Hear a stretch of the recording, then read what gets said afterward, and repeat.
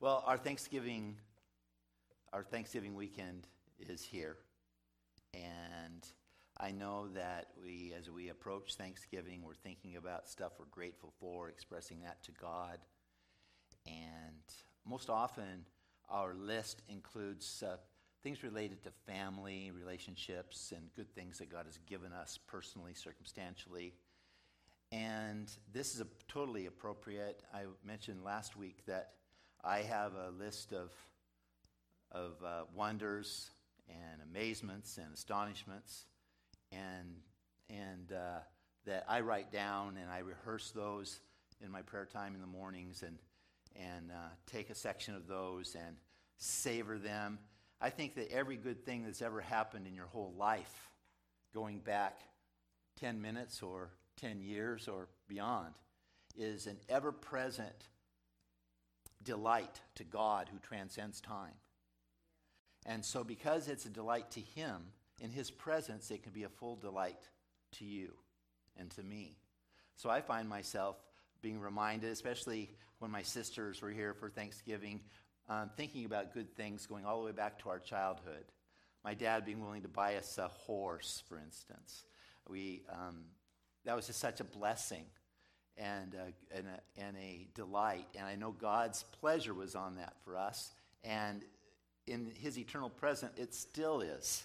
And so I can enjoy that as a present dynamic and not just think that I have to go back through the years and try to grab it and bring it forward, because it's in God's presence, a present reality. It is with mine too, because I'm seated together in heavenly places in Christ Jesus. Plus, I now, my list of kingdom delights now has there's 80 of them now.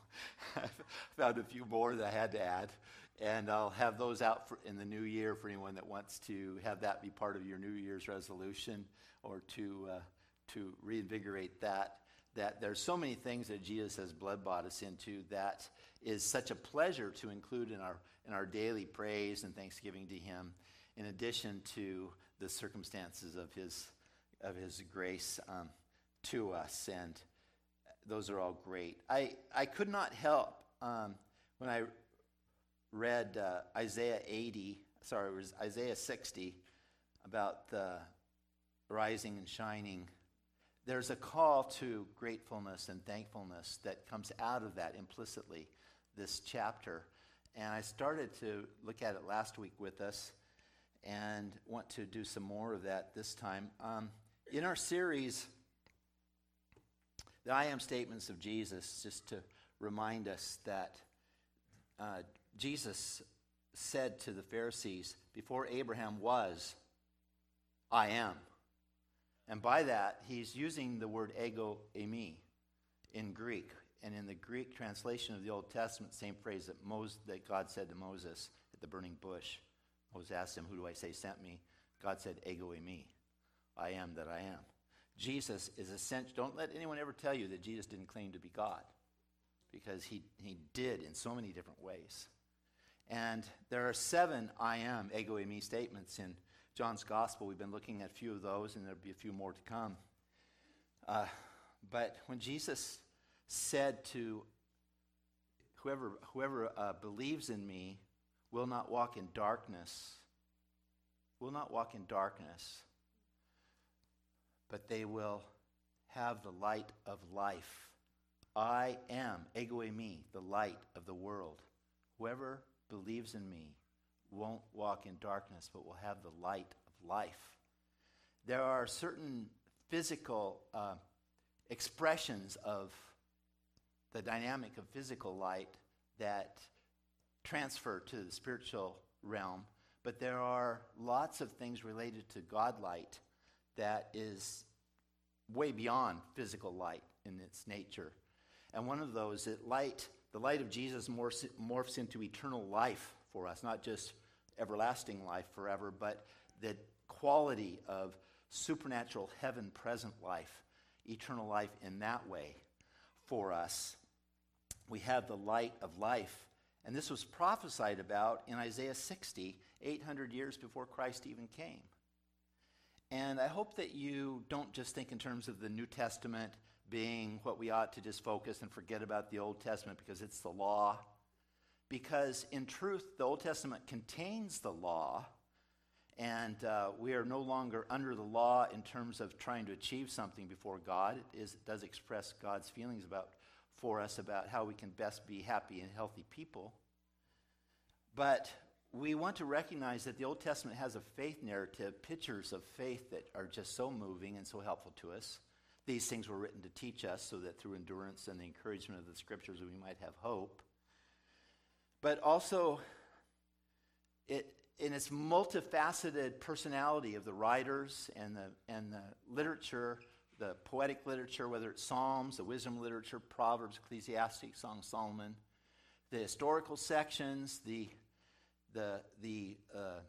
Pentateuch, the first 5 books of the Bible, the prophets. You combine that with the beauty and wonder of the gospel narratives in the New Testament and the prophetic in the book of Revelation and the epistles of Paul and Peter and the others. This produces a wonderful symphony of sound that harmonizes so incredibly heavenly beautifully. And what the song is Jesus. When we read and embrace in childlike faith the Old Testament prophets, we are focusing one chord of a wonderful harmony. Jesus is the Word. The Word was with God, the Word was God, and the Word was made flesh and dwelt among us. I hope that when you deal with the whole Bible, you are seeing that it is a disclosure spiritually of Jesus to you. It starts with words that you read, but it morphs into an experience, a present tense experience of Jesus in his glory and in his beauty and in his love in your present reality, your present life journey, your inner world and your outer world. Isn't that wonderful about the Bible? So this is all the preface to Isaiah 60. We started talking about last week, and we're going to continue. I'm just going to review first talking point. This is a phrase I often use. In fact, I use it several times a day. Dear God, I praise you and I thank you. And then I finish it. And in Isaiah 60, there's some Jesus stuff to praise him and thank him for that I feel like the passage summons us to. Dear God, I praise you and I thank you for your glory that has risen upon me for the sake of other people. Isaiah 61 and 2. Arise, shine, for your light has come, and the glory of the Lord is risen upon you. For behold, the darkness shall cover the earth, and deep darkness the people. Do you see that in your world today? Yes. Yeah. But the Lord will arise over you, and his glory will be seen upon you. That's a prophecy of Isaiah that is in the Bible over you. So the darkness is covering the people of the earth, the pre-believers, but the Lord will arise over you, and his glory will be seen upon you, and therefore, what? Arise and shine. Cash the check. Live in a way that corresponds to who you are, who God has said who you are. Arise and shine. And when we arise and shine, he floods us with his glory, and he floods us with his light, and he floods us with his Jesus life. But it behooves us to rise and shine for that to happen in terms of our actual experience. It moves from a theological reality to an experiential, practical reality, and it's all contingent upon whether we rise and shine. And that's uniquely different for each of us in terms of our life journey. It will manifest in different ways, but altogether it makes a beautiful expression of the personality of Jesus to the earth. Reinhard Bonnke put it this way: you must desire your fire and claim your flame. I like Reinhard. I'm going to quote him a couple more times in this message, I believe. Let's go to that second Reinhard quote. God always works with workers and moves with movers, but he does not sit with sitters. I thought it might be a good idea for me not to preach from my stool today. Glad of that. But we saw Jesus doing that, didn't we, in John 8? We saw him going to the Mount of Olives, where there's olive trees. That's profound, huh? And olives, which produce olive oil, which are a symbol of the Holy Spirit. Jesus spent time in the presence of the Holy Spirit. And out of that time, and out of that reality, that strength and anointing of the Holy Spirit, that reality that his biggest reality was the presence of heaven that he lived out of. He comes down off the Mount of Olives and wades right into the temple area and starts to minister to culture. And it behooves us. There is an implicit call in this passage for us to, we are called, whoever says they are Jesus followers should walk as he walked, the Bible says. And as he is, so are we in this world. There's a call to be that, like Jesus was and is, in terms of his desire to minister through us. And in John chapter 8, Jesus wades right in, starts teaching, right words, and there's always going to be people challenges. I want to ask you a question. Over Thanksgiving, did everything relating to people go fully smoothly for you? I suspect for many of us, it didn't go fully smoothly for us. And anytime we have the human factor, there's going to be an opportunity to patiently default to the anointing and to do our very best to live out of that.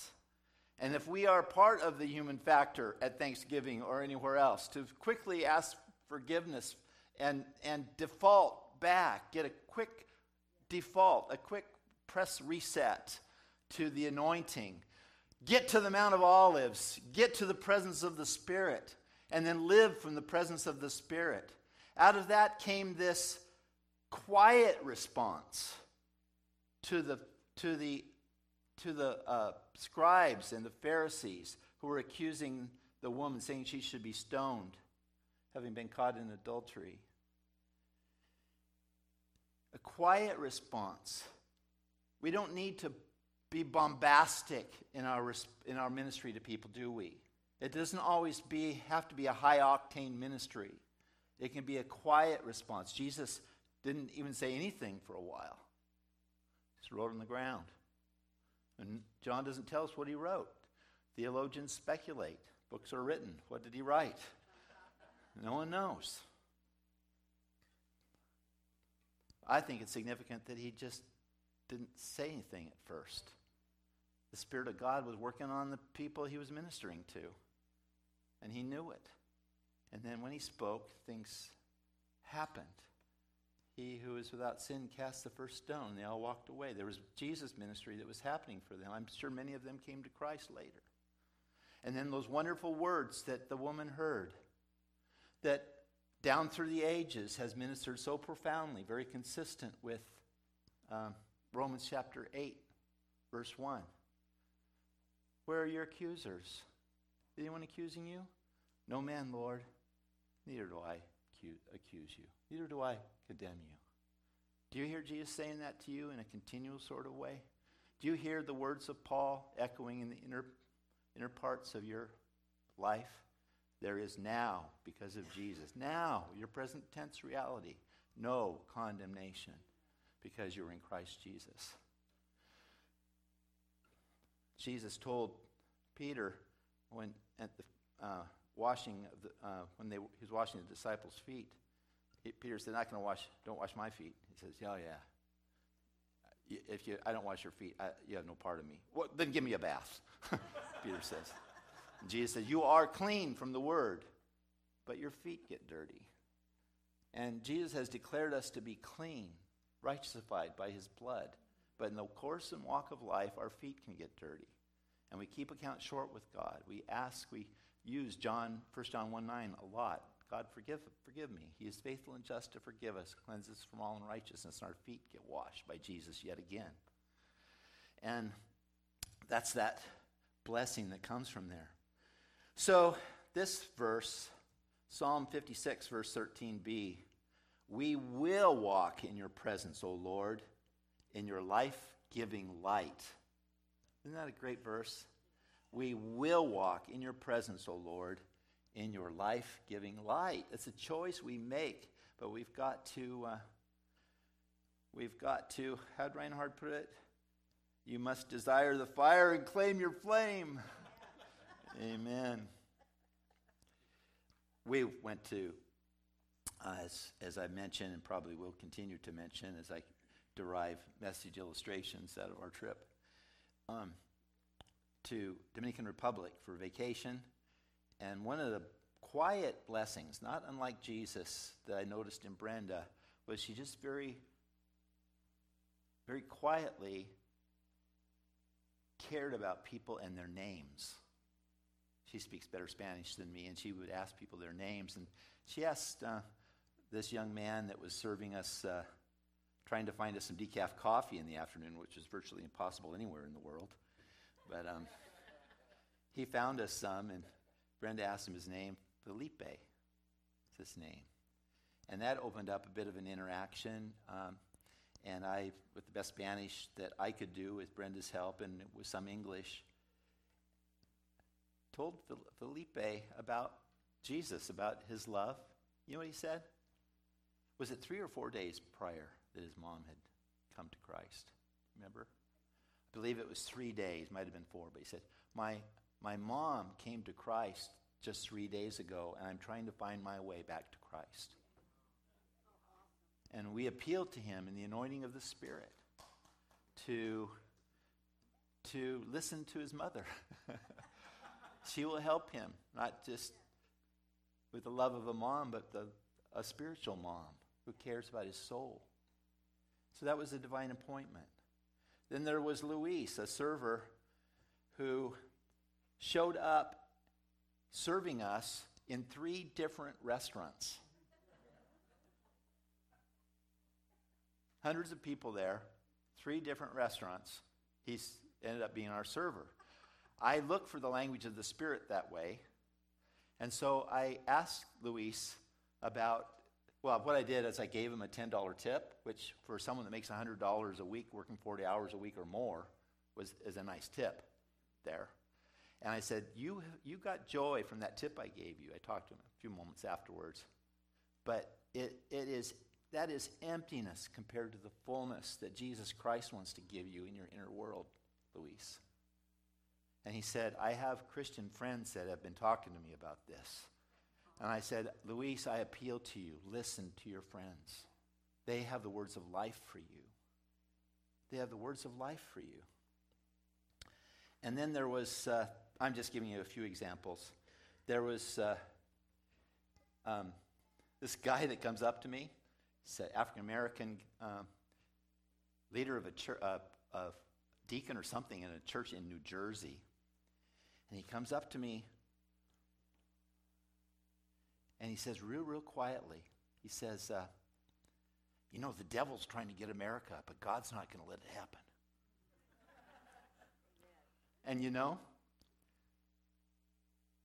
I felt like that was a prophetic word. That was encouragement to me. And it turns out he and his wife and his pastor and his wife actually became our buddies during the course of our time there.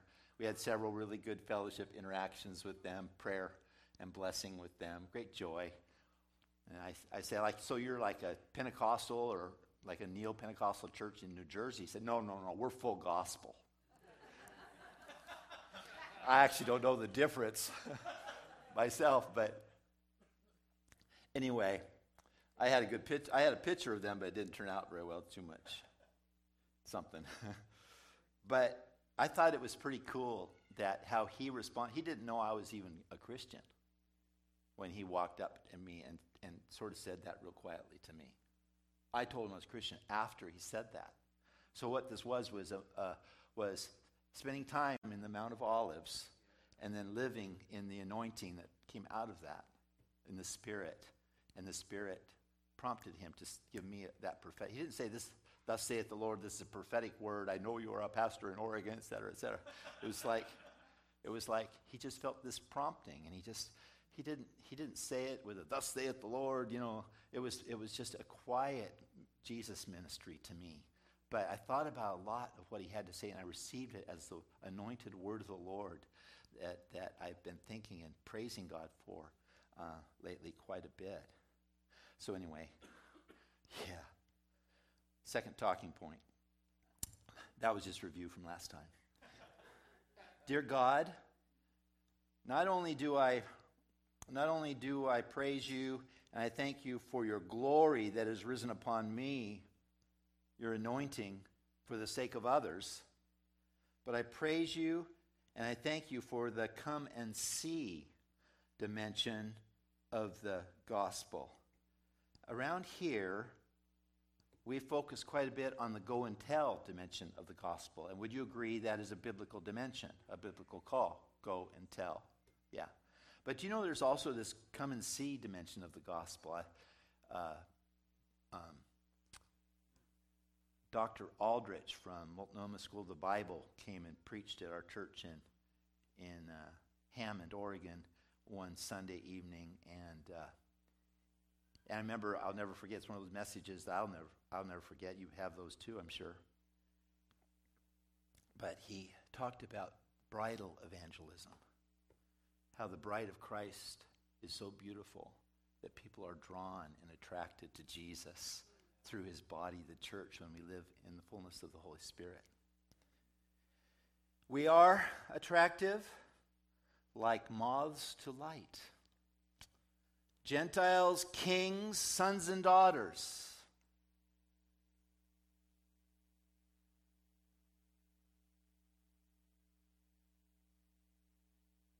Let's read that Isaiah. Do we have Isaiah 60, verse 2?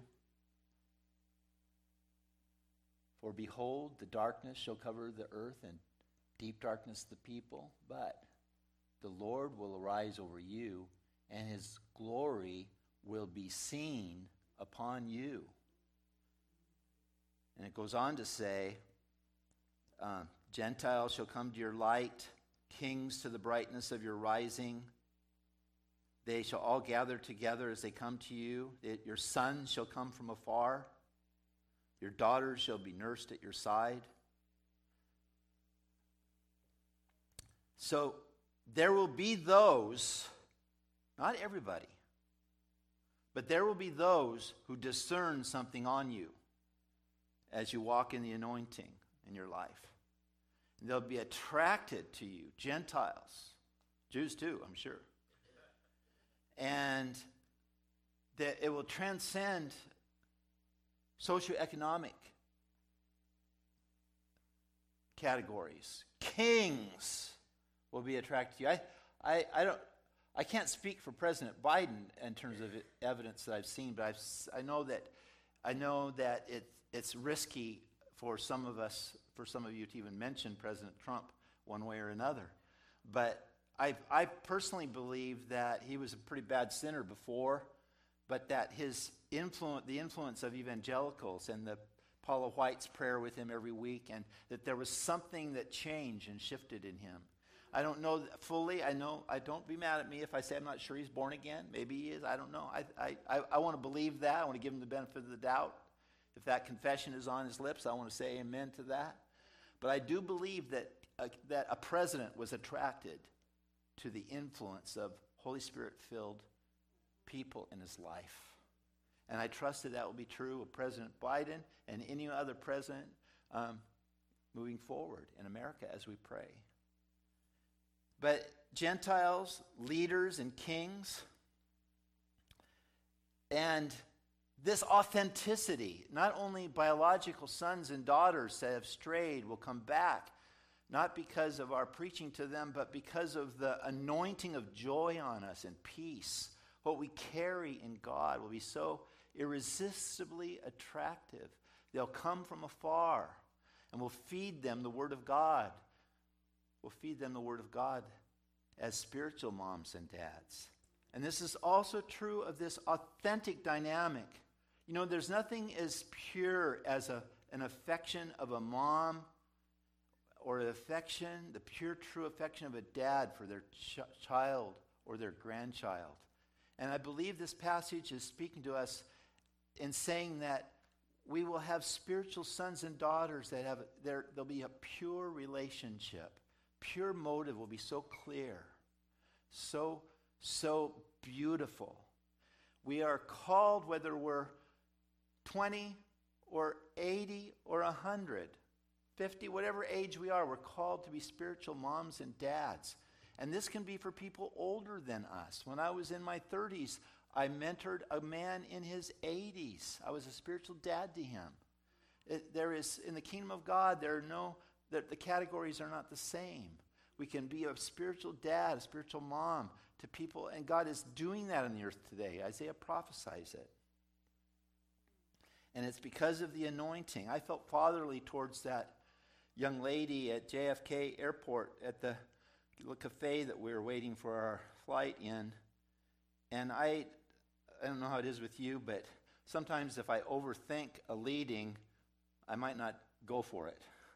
And so I've developed largely, in most cases, the habit of speaking before I think. And Brenda never knows what kind of roller coaster I'm going to take her on if we're together. But just spontaneously I said to this young lady, "Have you ever thought about becoming a Christian?" And she responded something, she was a little bit surprised and smiled and said, "I believe in all the religions," kind of a response. You know, you ever heard that one? Talked to her, haven't you? Yeah.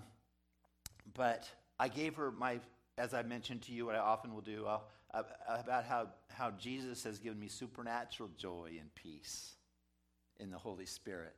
I shared that in a way that I know the atmosphere was such around Brenda and me that it was irrefutable.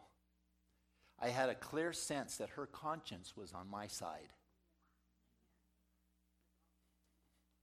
And she didn't capitulate to Christ yet, but I believe that God wouldn't have set that up for me if it wasn't going to be happening, and we'll see her in glory.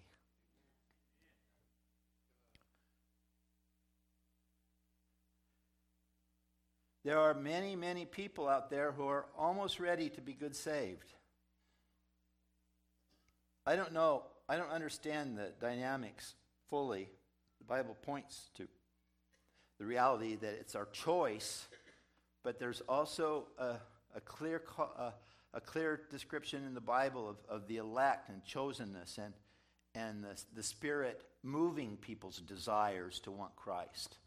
That's there too. And there are seasons when someone might not be ready, but now they are. Billy Graham puts it this way: we're not satisfied with the way we look. We're not satisfied with the way we live. We're not satisfied with our inner self. And there's something lacking, and we don't know what it is. There are many people out there that you know that seem fully satisfied with living fully for themselves, and they're empty, but they don't know it, and they don't want to change. But there are people out there, you have been among them, where you had fully identified with what Billy Graham what I just quoted from him. You had all the good things, but nothing satisfied except Jesus. And that's still true of us, isn't it? There's nothing like the kingdom of God. There's nothing like the blessings of Jesus, nothing like them.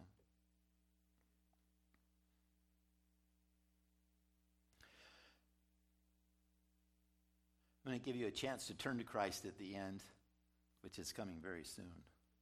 The end is near.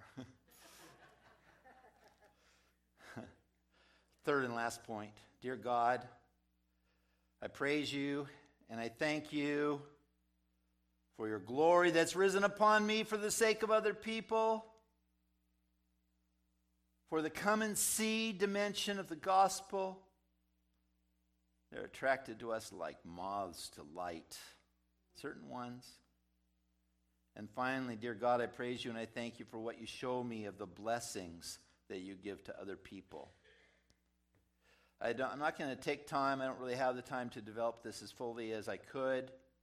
But I remind you that with children opening presents on Christmas Eve or Christmas morning, you know that it works best if they don't just open all their presents all at once, but that they maybe open one present, then watch someone else enjoying opening their present. And there's two motives that are learned from that for the child. One is, I'll be able to share in that. When my brother opens that gift, maybe I could share in that video game too. Yay for me, I get it too. And there is, when you read Isaiah 60, when he talks about verse 5, then you shall see and become radiant. This is what comes from the anointing on us. We become even more radiant when we live in expression of it. And your heart shall swell with joy. This is the ministry part. Then it says, because the abundance of the sea shall be turned to you, and the wealth of the Gentiles shall come to you. I personally don't think this passage means that the Gentiles' wealth is all going to come to Christians and the Gentiles are going to be poor. I think that's inconsistent with our desire to see the Gentiles as pre-believers that are going to be coming in. I'll just throw that out as a suggestion to you. I'm not trying to be too bossy or to twist your arm or crowbar you too much, although that is what the Bible teaches.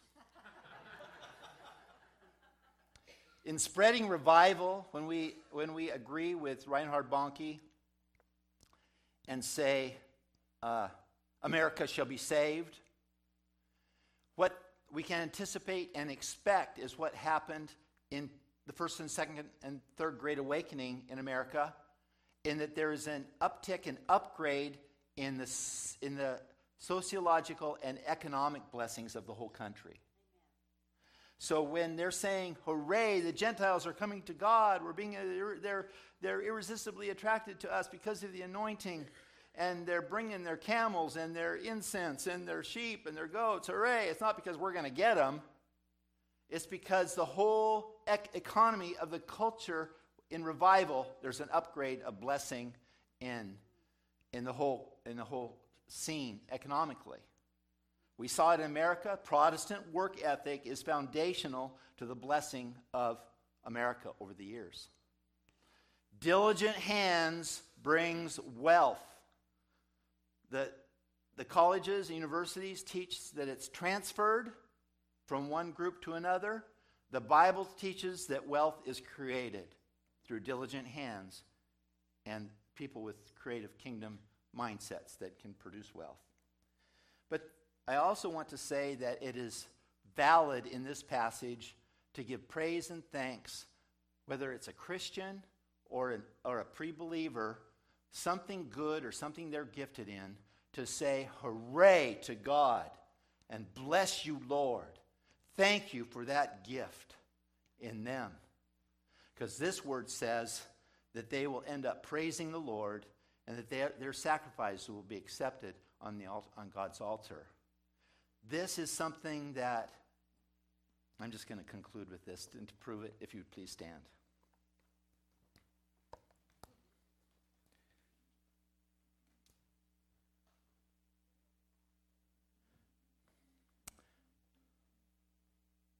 Domingo, a server in Dominican Republic, told us how grateful he was. He just loves his job. It's clear as a server. He said because of COVID-19, he didn't have work and he didn't have any kind of unemployment for a year. And now he's back. He just loves his job. Claritzel loves her son, Daniel. I asked her about Daniel every time I got a chance, her little boy. Great mom. I celebrated that with her. Domingo introduced me to Andrew as a pastor, and he lit up came by a few moments later. He came by and he started spontaneously. It was an outside restaurant. He started spontaneously singing a made-up praise song in my presence about how much he loves his job, about how much he appreciated meeting me, how he loves his church, how he loves Jesus. This amazing voice just sang it out. And I praised God for it. I took that home. Well, then there's Pablo, a pre-believer, who just loves the Dominican Republic, and he told us all about it. And I thanked him for sharing that joy, that gift that's on him for that. I took that home. I started thinking about my neighbor Eric across the street, who he's so friendly. And I praise God for Eric's friendliness. Our other neighbor that just loves their dog so much, God's creatures. They have a gift for enjoying God's creatures. My neighbor right next door, Hank, calls his daughter in Las Vegas every single day. How much he enjoys being a dad. And I want to challenge you. I want to invite you to the people in your life, believers or not. Ask God to help you to discern what gifts they are, what strength they have, and praise him for it and bless them with it. And that is part and parcel in a mystical yet wonderful way of them using their blessings and their gifts to honor God and make their gifts acceptable in sacrifice to King Jesus. If you're not connected to King Jesus today, call on him. The Bible 3 times says whoever calls on the name of the Lord Jesus will be saved. You become born again. Your spirit, which is dead, becomes regenerated. You have a new life within you. It's not turning over a new leaf. It's a brand new life. Do it today. Then contact that Christian friend that you know. They will help disciple you into ever-increasing dimensions of supernatural joy. It's unspeakable, and it's full of glory. Here in the sanctuary and at home, put your hand on your heart. We praise you, O God, that we are among those that are arising and shining. We praise you, O God, that your Spirit is on us to bless us, and we are attractive irresistibly to some. It's such a great joy to walk in that. And we praise you, God, that you have brought people into our life, that we can focus the gifts you've given them, like Paul did in Lystra. God has given you food and made your heart glad, and he's blessed your crops. And Paul is saying, hooray! And the people came to Christ. Mary in the Magnificat, her Christmas prayer. How God has blessed me, but then morphs into how God has blessed others, focusing on blessing them. Just such a beautiful principle of gratefulness. Thank you, God, that's being taught to us by your Spirit, and as our choice to walk in it. We love you and thank you for this time together in Jesus Christ's name. Everybody said, amen. Have a great week.